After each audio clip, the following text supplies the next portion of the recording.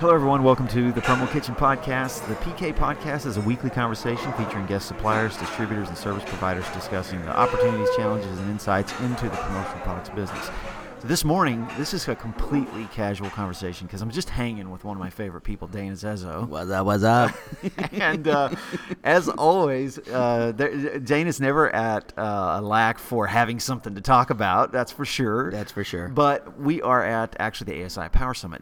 It's a cool venue. It's a great summit. Amazing. I enjoy this event a lot. Yeah, this is the education they put together is phenomenal, and just a network at this caliber, the conversation elevates. Right. Not that's better than other conversation. I mean, you need to have field conversation, you need to have customer service conversations, but this conversation here is an elevated industry talking about China, and talking it's kind of 20,000 foot view, right? Definitely. So it's good to take it all in. Yeah, I love this events like these because no matter where you're at, you could be at breakfast, you could be at lunch, you could be hanging out at the golf course. The caliber of people that you're hanging with, typically they're running larger organizations, right? And it's usually their top brass, and so the conversations you have, it's a lot of insight that you wouldn't get at maybe the bigger events just because there's just so many people. Yeah, and they're open. I mean, it's really that's surprising. They're a little more open, right? You'd think they'd stand off a little bit, maybe about some info or something like that, but they really. I mean, if they genuinely, I think, immediately trust you, and this is an industry where you're sized up pretty quickly, for good or bad. But I think if they trust you in general, they open it up a little bit. And if you pose a question, if you have the gall to pose the question, Absolutely. You're gonna get an answer. And I'm surprised. I'm surprised at the openness, even amongst distributors who are notoriously closed about topics. I'm really surprised I can sit across the table, and I won't mention names like I did yesterday, and throw out a question about value proposition for distributors. And these distributors that I'm talking to are $50, $100, $150 million distributors. Mm-hmm. We're not that. And so to get their insight. So you benefited from that, by the way. Oh, gosh. Yeah. You got the upside of that one. Yeah, I did. Yeah, they're and of course they enjoyed it too because they love kicking around things. And cool thing, the reason why I love doing stuff like this is because I love talking to smart people anyway. So it just kind of. How did I get on here then? You said it before like half a dozen people could tweet or mention something about this. Right. So Dana, a lot of people know you. I've had the privilege of having a lot of conversations with you, sort of off-the-record conversations about the industry, life in general. So this podcast, I stumble through a lot of this, and I listen to a lot of podcasts. This is just a conversation to remind people. This isn't a formal podcast. This isn't really. There's not a lot of formality to it. It's not NPR. Right. Hopefully it's NPR in terms of its rich content. This is just a conversation. So this is you and I having a conversation. I have a few questions. Okay, I'm ready. What if you had to boil down? Number one, before I ask these questions, is it difficult to share your advice with other suppliers? No, I mean, but it's a personality thing for me. I mean, I strive to help other people, and I don't care what they're in, whether they're supplier, distributor, whatever they are. I tend to want to help. I mean, I live, by the infamous Zig Ziglar quote that the more people you can help, the more money you can help other people make, the more you'll make. Right. And what that means to me is not about money. It's about morals and beliefs, and if believing in and putting your priorities. That's a priority quote. That quote from Zig Ziglar. Now, I actually didn't get a job one time when I was young because the interviewer read that. It was a quote on the final part of my resume, and those who know me know how I feel about resumes, but it was the final quote. Maybe this added to that. And he said, I read your quote, and he goes, "It's very interesting, your position." I said, "Yeah, I'm very passionate about that quote. It really sums up a big part of me." He said, "So basically, life is just about money to you." I said, "Did you read the last half of the quote first or the first half of the quote?" Right then I knew I wasn't going to work there. But It's all about priorities, and I do believe if I can keep my priorities on other people first, that'll be a very, very good situation, and it'll work out for me. I trust the world and whatever we all, I don't know what everyone believes in, but I trust that if I do the right thing, it'll work out for me. And the day that I lay down, it'll be all good. Right. It's this weird karma almost, if you will. Last night I'm talking to a distributor before we go into dinner, and he and I made a little early so we could talk. And this is a distributor.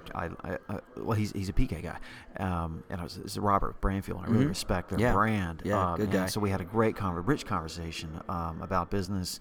And the interesting thing to me is that the more you share about business, both your successes and your failures, the more you seem to get. Right. There's this, and it's the law of reciprocity. Good karma. Well, here I'll give you another interesting statistic. I public speak in the industry for years, and very passionate about it. Love it. I mean, if that's what I could ever do, I guess I miss my calling, right? But if you've sat through my class, you might not exactly agree with that. That was my perspective. But the irony is that if you get all hung up in everything you do, what you write, what you share, what you tell, what you give, the irony of it is the audience only will do anything with less than 10% of it. Yeah, so you could actually give away all your secrets in your audience, whoever that may be, one or 100 people. Right. Statistically, will do something with less than 10% of it. Right. So you say to me, are you worried about giving other suppliers advice? Well, they're not going to do anything with it anyway. It is very true. It is very true. Mark Ramtai and I talked about this in another podcast. There's also this 10% factor. There's 10% of the audience that, like you just said, that will, and they're also the same ones that will actually connect with you and you'll learn from too. Absolutely. And so there's people in the room. I end up when I'm doing classes, and it's kind of a bad thing, trying to talk to the smartest people in the room, because I'm actually trying to extract these folks, because they'll give me something too. Right. It's funny. My approach is my exactly if I had to write a book about marketing, it would be called Marketing on 3 Levels, and it ties into the theory of A-level accounts, B-level accounts, and C-level accounts. So too many people, when they approach anything, whether it be a sales approach, a marketing approach, a speaking approach, just an engagement in the public approach, they don't have the capacity, and that doesn't mean they're not smart, but they immediately focus on that top or one of those categories. I just have this, I always consciously think about this in my approach, again, to sales, marketing, and speaking, to deliver and look for content forward and backward on what I call the 3 levels of marketing. And it's the way that we've grown Pro Towels, and it's a culture. I teach my people that when they go into something, that they have to go into it at 3 levels, and I make them actually be conscious of writing a 3-level plan. Now the plan is the same. So here's the goal, right? It's very simple, and I can't pull one off the top of my head. But here's what we want to accomplish. But they have to take that and break it into 3 levels, because the content and the interaction and what you're going to do has to cater and be impactful at 3 levels to have the maximum traction or conversion. Okay. If you go into that thing at only, let's say, an A distributor, and you never put a plan of a piece of that into B and C, so your traction rate goes way down. Okay, so you're taking this big topic and you unpack it. But it might be, even though components. Even though it's not a big topic. It's just a goal. Okay. Like for us, for example, a great example would be, here I go helping my doggone other supplier friends, national accounts. So many people will go in. There's 27, 28 national accounts around the country that have hundreds and hundreds of salespeople. And they'll hire a national sales account person, and they won't give them any support. They won't do all this stuff, and they don't work well with marketing. So here, the national account person is solely responsible for the final numbers of national accounts. That you'll never get any traction. As a culture, we have all levels of our company. I am trying to talk to and work with higher levels than even higher than vendor relations, but still, so now then the national account person is got to own the vendor relations and then mid-level management, and then the plan is in place for the reps. to be totally locked on to the field reps, and then customer service teams. Here we're going 4 levels. Right. Customer service is totally integrated into this whole plan, and totally has to own the merchandising teams in the customer service side on the inside of a national account. That is a forward push, as in going into war, and not a war in a negative way, just a war and attack analogy. If one of those fronts is falling back, you're not on full attack. Right. So that's what I mean by this marketing and different levels. And our marketing team has to be in there working at all those levels and providing content that's very different. The content I'm going to need to get to senior level management and national account is very different than the content that the national account guy, which is very different than the account that the sales rep needs, which is very different content that the customer service needs. Right. If all that is thought through, you will conquer. I don't mean to use these negative words, but you will achieve. You will have success. Right. I don't think most suppliers remotely got there. They hand the report to some national account national account manager, and they say, "You better grow this, or you're accountable." And then there's no front there. There's no full front attack. So you have, I don't know how many events you're at a year, but you're at a lot of events. Yeah. And you see a lot of industry professionals. What would be just a couple of key points for reps that are just getting into the business and they're trying to learn how to grow? They're a new supplier, or they're just new sales rep in the industry. You have a couple of these are you gotta do's. This. Yep, you got to integrate yourself into the lifestyle and the culture of our industry. I think it's very disrespectful to think that you can come play in my world that I've given up my whole heart and soul for and get your piece out of it without doing your time. I have a personal issue with that. So don't. That's good. And I won't help you succeed. Right. You need to come in. You need to, everything from reading the periodicals, which is a very simple thing.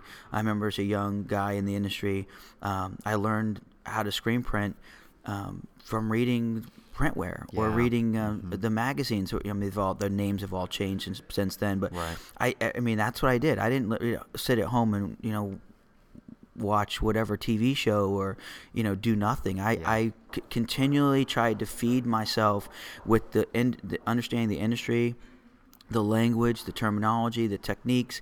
I didn't have to stand there to do it, because I didn't really have access to, be at all these factories. You and invested stuff. yourself in the business, Huge. Despite what your boss wanted you to do. Oh, absolutely. You took Totally. control of your own destiny in that. And part. was told not to. Right. Because there's some really terrible leaders in this industry. I could see that. That's a waste of time. Yeah. Here's what you do. Here we are today. Let's resize up that. That's right. I took ownership of what I believed in. Right. And I just would always want to learn, whether I was reading or meeting people. Right. I didn't not go to the industry social. If I was at a trade show, I did not go to the social. Right. I went. I mean, I totally made it part of my lifestyle. So funny about the articles. I saw Stan Fellerman here with ASI, and he's been with ASI for a very long time. And I cut my teeth on company stores reading Stan Fellerman's monthly article in the Counselor. There you go. I literally used to cut out. Wait for it. I literally used to cut out the article and put it in a little cheesy little notebook that I had because there was nobody else talking about that particular niche in our industry. And that was something that was passionate to you. Yeah, later on he found me